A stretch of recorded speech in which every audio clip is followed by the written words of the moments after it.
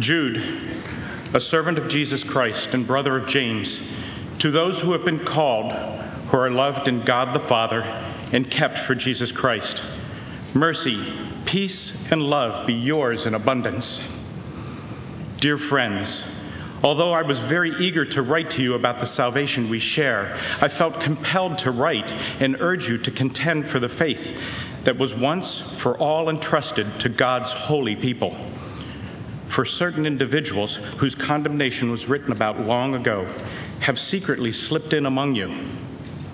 They are ungodly people who pervert the grace of God into a license for immorality and deny Jesus Christ, our only sovereign and Lord. Though you already know this, I want to remind you that the Lord at one time delivered his people out of Egypt, but later destroyed those who did not believe. And the angels who did not keep their position of authority but abandoned their proper dwelling, these he has kept in darkness, bound with everlasting chains for judgment on the great day. In a similar way, Sodom and Gomorrah and the surrounding towns gave themselves up to sexual immorality and perversion. They serve as an example of those who suffer the punishment of eternal fire. In the very same way, on the strength of their dreams, these ungodly people pollute their own bodies, reject authority, and heap abuse on celestial beings. But even the archangel Michael, when he was disputing with the devil about the body of Moses, did not himself dare to condemn him for slander, but said, "The Lord rebuke you." Yet these people slander whatever they do not understand, and the very things they do understand by instinct, as irrational animals do, will destroy them. Woe to them! They have taken the way of Cain. They have rushed for profit into Balaam's error. They have been destroyed by Korah's rebellion. These people are blemishes at your love feasts, eating with you without the slightest qualm. Shepherds who feed only themselves. They are clouds without rain, blown along by the wind, autumn trees without fruit and uprooted, twice dead. They are wild waves on the sea, foaming up their shame. Wandering stars for whom blackest night has been reserved forever. Enoch, the seventh from Adam, prophesied about them. See, the Lord is coming with thousands upon thousands of his Holy One to judge everyone and to convict them of all the ungodly acts they have committed in their ungodliness and of all the defiant words ungodly sinners have spoken against him. These people are grumblers and fault finders. They follow their own evil desires. They boast about themselves and flatter others to their own advantage. But you, dear friends, remember what the apostles of the Lord Jesus Christ foretold. They said to you, "In the last times there will be scoffers who will follow their own ungodly desires." These are the people who divide you, who follow mere natural instincts and do not have the Holy Spirit. But you, dear friends, by building yourselves up in your most holy faith, in praying in the Holy Spirit, keep yourselves in God's love as you wait for the mercy of our Lord Jesus Christ to bring you to eternal life. Be merciful to those who doubt. Save others by snatching them from the fire. To others show mercy mixed with fear, hating even the clothing stained by corrupted flesh. To him who is able to keep you from stumbling and to present you before his glorious presence without fault and with great joy, to the only God, our Savior, be glory, majesty, power, and authority through Jesus Christ our Lord, before all ages, now and forevermore. Amen. Please take your Bible and turn to Jude. You'll find Jude on, if you're using one of our Bibles, on page 1026. 1026. We continue in our study of this book, and we continue looking at the 5 commands that he gives at the end of the book and using them as the bones of how we're looking at the book. In our banner over here on my left, your right, we've looked at remember and keep. And now at help, and we take that word help, we've reworded it a little bit. It's at verse 22. Look at verse 22. It says, and have mercy on those who doubt. Have mercy on those who doubt. That's the 3rd command, and I've rephrased it to say, help those who doubt. I asked myself the question, so how does doubting fit into this letter and the situation in which it was written? Some people are in the faith. They've already identified themselves in one way or another with the other believers and with our faith in Jesus Christ. And yet the false teaching that Jude is warning about, then the false teachers have created doubts. So there's questions going on in some people's minds. Not in everyone, but in some people's minds. And they're caught between the apostles' teaching on the one hand and the false teachers' teaching on the other. I got to thinking about this. Look at verse 4 again. Verse 4 gives us the core issue. If you had to boil it down to what's the core problem of the false teachers in Jude's day, it was a distortion of the meaning of what grace is. Look at verse 4. For certain people have crept in unnoticed, who long ago were designated for this condemnation, ungodly people who pervert the grace of our God into sensuality and deny our only Master and Lord Jesus Christ. You see, they're perverting the grace of God, and that's what Jude's main concern is here, and that's why we've named this whole series Grace Rediscovered. He's trying to help his readers rediscover what real grace is. So maybe there's some doubts about grace that have been put into people's heads because of listening to these false teachers. Are we really able to be completely forgiven? Maybe that's someone's question. I'm doubting God's grace. Can I really be forgiven? Or maybe bouncing off of the book of Job, someone's asking themselves, do we really have to be strict with ourselves in how we live since we are forgiven? But any of the fundamental teachings of the apostles can be doubted. And even we know that we're surrounded by those who, like in Jude's day, those people who tell us that what we believe is actually wrong. We have voices like that all around us. The incarnation. The fact that Jesus Christ is actually God having become a human being. Is that really true? Or his death on the cross. Was he really purchasing our forgiveness by dying in our place on the cross? Or was that just some guy one more guy being crucified by the Roman soldiers? And then the resurrection. Did he really rise from the dead? And then questions can come into our minds that go even deeper, all the way down to, is there really a God? Does God really exist? And if God exists, why is there so much evil and suffering in the world? Maybe all of this is just a mirage. It's not really real. Or is it real? Is it true? There are all sorts of voices in our world which scoff and mock and create doubt and try to get you and me to doubt too. And added to the human voices is the evil one himself, who the Scripture calls the deceiver of the whole world. He's behind the scenes trying to cause doubt.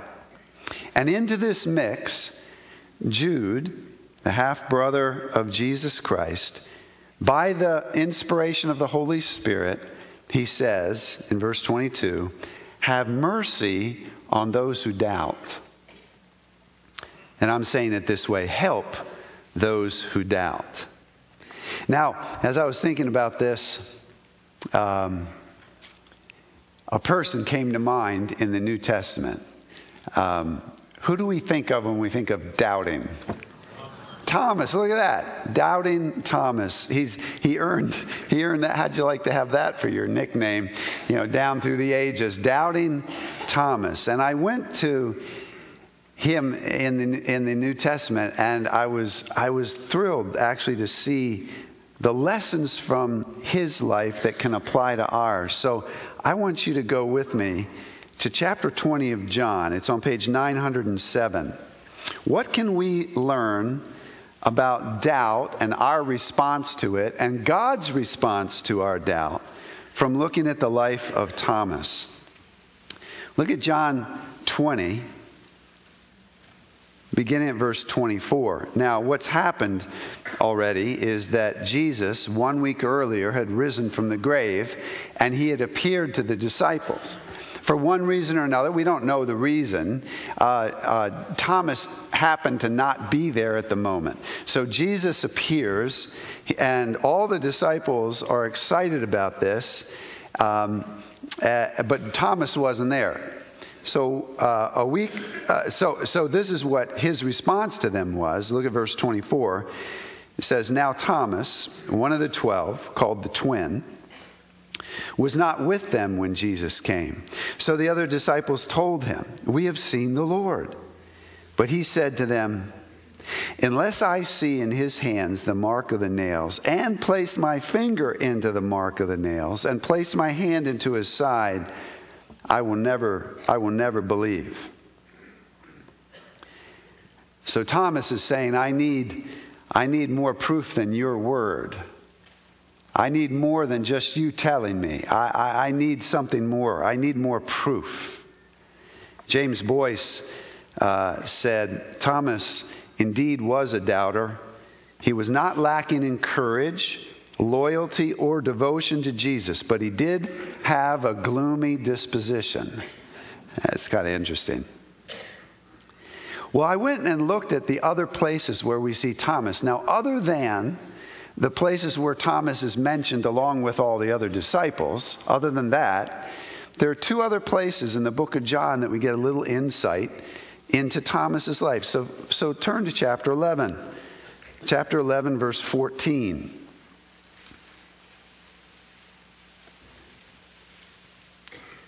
Now, at this point, Jesus had moved off into a remote area away from Jerusalem, because the last time he was in Jerusalem, the authorities had tried to seize him, and they obviously had no good intention in doing so.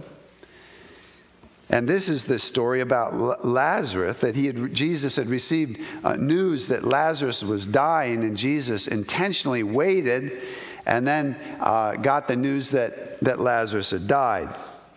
And so we pick up the story there in 14. It says, then Jesus told them plainly, Lazarus has died, and for your sake I'm glad that I was not there, so that you may believe. But let us go to him. Now, where Lazarus was in Bethany. It was just right you could almost call it a suburb of Jerusalem. It's right there. And so they had moved out of Jerusalem because he was being pursued. Now he's going to go back. You can almost picture this dead silence among the disciples, like, he's going to go back there? And then good old Thomas speaks up in verse 16. It says, so Thomas, called the twin, said to his fellow disciples, let us also go, that we may die with him. Cheerful kind of guy. But we remember, as we're looking at Thomas and trying to get to know him, he's kind of the glass is half empty kind of a guy. But he's there, and he's the one who spoke up. He said, well, let's go. Let's go with him. We're going to all die, but let's all die with him. It's kind of his disposition. Then look at chapter 14. Chapter 14, verse 5. This follows the Beautiful teaching of Jesus. Well, just back up in verse 1. Let not your hearts be troubled.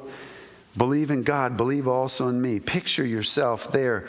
You are standing in front of the Son of God, and he's saying, believe also in me. In my Father's house are many rooms. If it were not so, would I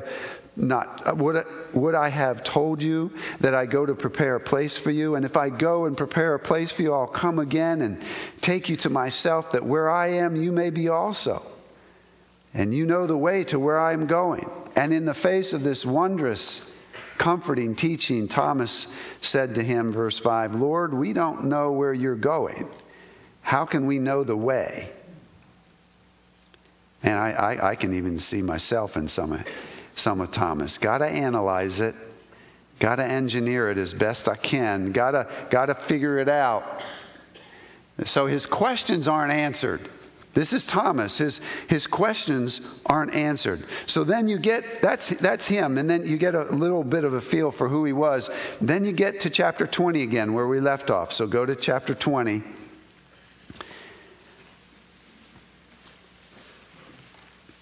And in verse 25, he's saying, I won't believe until I touch him. I want proof. And then we pick up the story in verse 26. 8 days later, his disciples were inside again, and Thomas was with them. And although the doors were locked, Jesus came and stood among them and said, Peace be with you. Then he said to Thomas, Put your finger here and see my hands, and put out your hand and place it in my side. Do not disbelieve, but believe. Thomas answered him, My Lord and my God. Jesus said to him, Have you believed because you have seen me? Blessed are those, happy are those who have not seen and yet have believed. This time Thomas was with the other disciples, and Jesus sought him out. And once seen Jesus, Thomas didn't need all the proof that he thought he needed. Did you notice he didn't touch him? He said, unless I touch it. And Jesus said, here you go, touch. And Thomas didn't need that. He just fell to his knees. He didn't need all the proof that he thought he did. And it's been pointed out that verse 28, look at verse 28, is the strongest, clearest profession of faith in the book of John. My Lord and my God. There is no other profession of faith in John that looks like that. And look at, remember how the whole book started? In the beginning was the Word, and the Word was with God, and the Word was God. And the Word became flesh and dwelt among us. John starts off by saying, I'm talking about the eternal Son of God. So this is God who has become flesh. And some commentators believe that John, as he's crafting his gospel, the writing of his record here, John is leading right up to this. This is the peak of the climb that he's been taking since verse 1. He starts with 1, and this is where he is going. The doubter says, My Lord and my God. You, the wounded Jesus who rose from the dead, you are God. What happened to Thomas? It's a wondrous story. We only have it from tradition, from other historical writings, and none of those writings are actually right at the time. So there was some stories handed down, and they were written later. So we can't verify the details of all the stories about the Apostle Thomas, but in general, we know this, that God led him to Asia. So Thomas eventually left Jerusalem and Israel, and went, apparently by boat for most of the trip, to Asia. And he introduced the gospel to the subcontinent of India. He preached the gospel in India. People were saved. He planted churches there, but eventually, of course, ran into opposition, and he was lanced with a spear and killed because of his faith. But the church took hold in southern India. India is massive subcontinent, and it has thousands of people groups, actually, and languages. So he made it into some of them down in the south. And to this day, the churches in those people groups, they'll tell you the gospel got to us because of Thomas. Is that cool? How does all of this apply to us? Where Jude is saying, he's saying, help those who are doubting. Help those who are doubting. Well, I want to address a few thoughts to two sets of people. First of all, to those who know someone who is doubting. You have a friend who's doubting. And then secondly, to you if you are doubting. So, to those who know someone who is doubting, first of all, show mercy. In Jude, that's what's being said. He says in Jude, verse 22, and have mercy on those who doubt. Have mercy. It's very interesting to me that in the book of Jude, which is so, we're having it read to us every Sunday in different versions, but every Sunday. And in the book of Jude, it's so full of judgment. And yet Jude emphasizes mercy. In his greeting, in verse 2, it says, may mercy, it's the first word, may mercy, peace, and love be multiplied to you. If you compare that greeting to other greetings in the epistles, you realize that Jude is he's unique in emphasizing mercy. The others talk about grace and peace and love, but Jude puts in there mercy. And then he mentions mercy twice in his commands. Mercy. Very descriptive of judgment, Jude is, and yet he reminds us of God's mercy. We needed mercy. Amen? Did you need mercy? Absolutely. And do we need mercy today? Absolutely. So we must show mercy to others. The one who is doubting needs to be able to talk about his or her doubts. We can't be judgmental. We can't be lofty, like, you're doubting? What's wrong with you? No, you can't do that. Chances are you've had some doubts in your life yourself. Amen? So we need to be merciful to those who doubt so that they can talk about their doubts and we can be maybe used of the Lord to help them think it through. So number one, show mercy to them.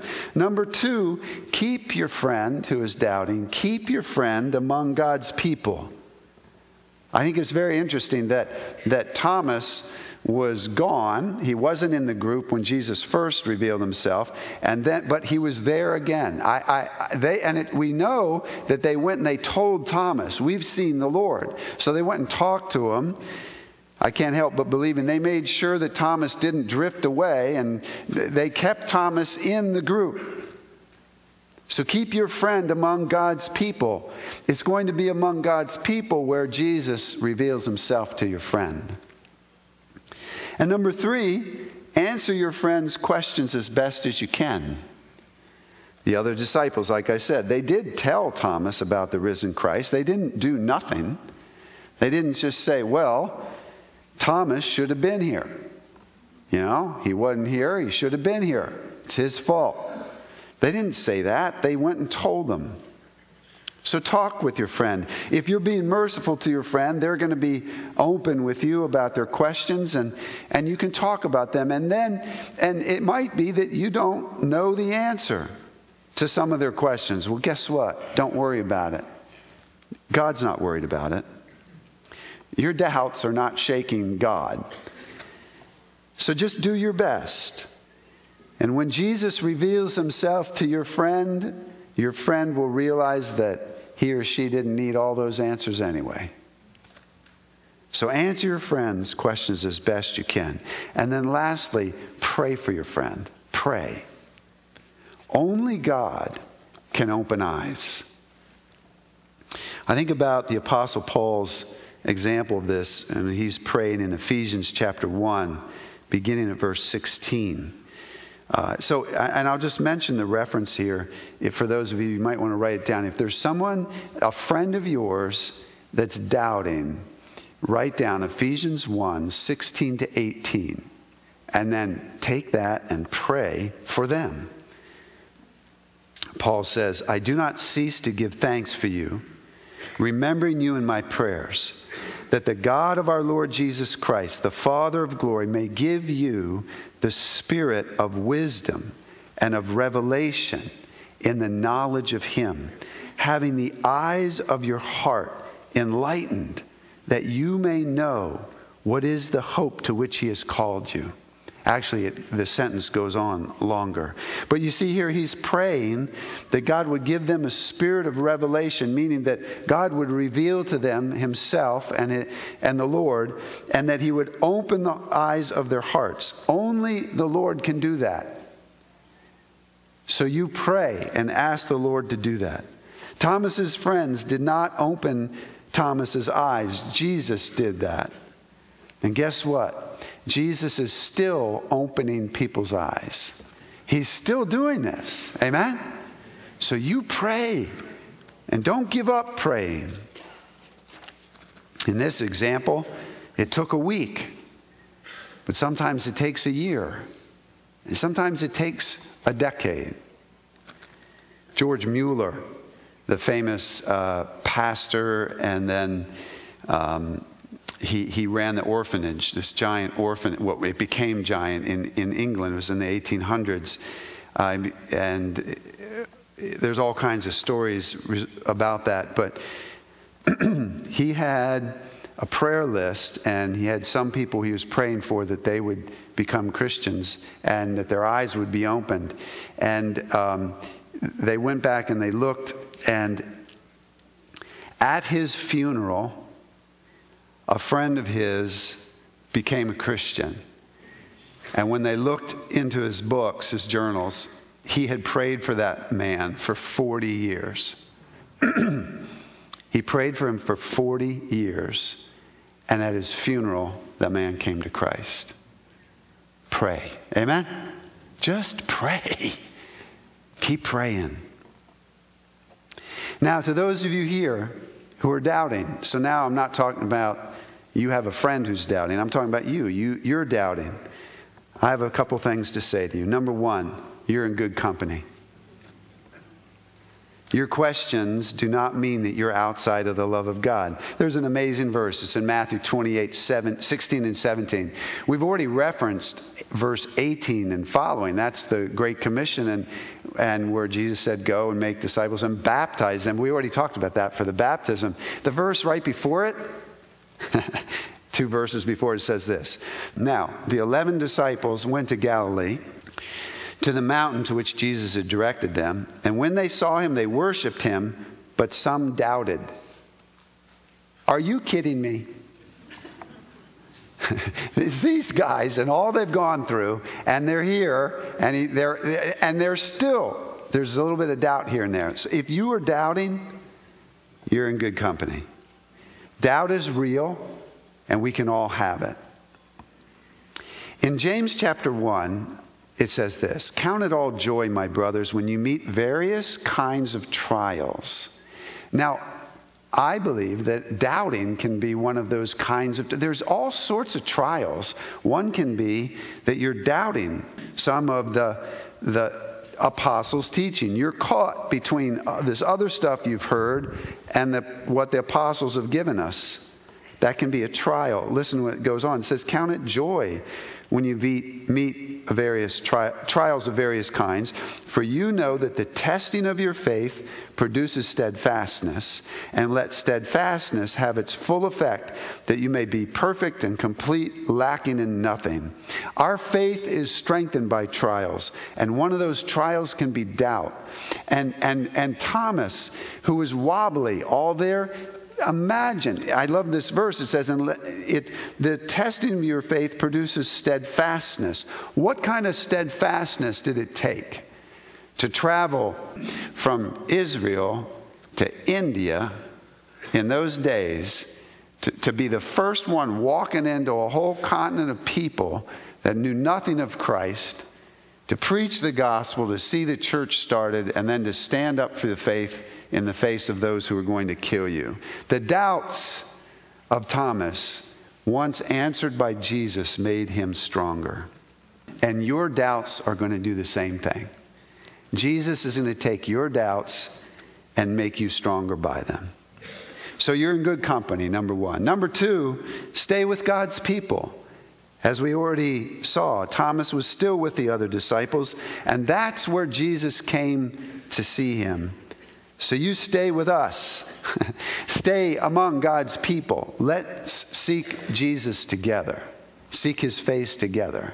He will meet you. And then thirdly, lastly, at some point, you must leave your doubt behind. Jesus is going to put you at the place where you have to leave your disbelief behind. Thomas believed, and he went on to serve his Lord. So for you, Jesus says this: have you believed because you've seen me? Well, he said that to Thomas, but let's take it to ourselves. Have you believed because you have seen me? Blessed are those who have not seen and yet have believed. There's going to come a point. Jesus is not going to let you wobble forever. And there's going to come a point where it's going to be a choice between disbelief and belief. And you'll be ready, and you'll choose, and you will cross, and you'll believe, and leave the disbelief behind you. And then you'll be blessed. Even more blessed than Thomas. Because you didn't have to see Jesus. You could just see him with eyes of faith. So keep asking your questions. Keep an open heart towards God. And he'll show you just enough for you to fall on your knees before the wounded Christ and say, "My Lord and my God." Let's pray. Father, we love and praise you, for you have opened our eyes. It wasn't our education. It wasn't our smarts. It wasn't our anything. It was you, by your Holy Spirit, opening our eyes to see Jesus, who died and rose again for us. Lord, I pray that for those here who are doubting, that you would come to them as you did to Thomas. Reveal yourself to them, that they might turn aside from their disbelief and just believe.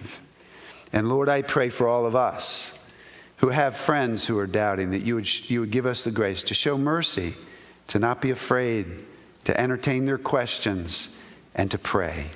Lord, work in our midst, we pray. And open eyes, we ask it in Jesus' name. Amen.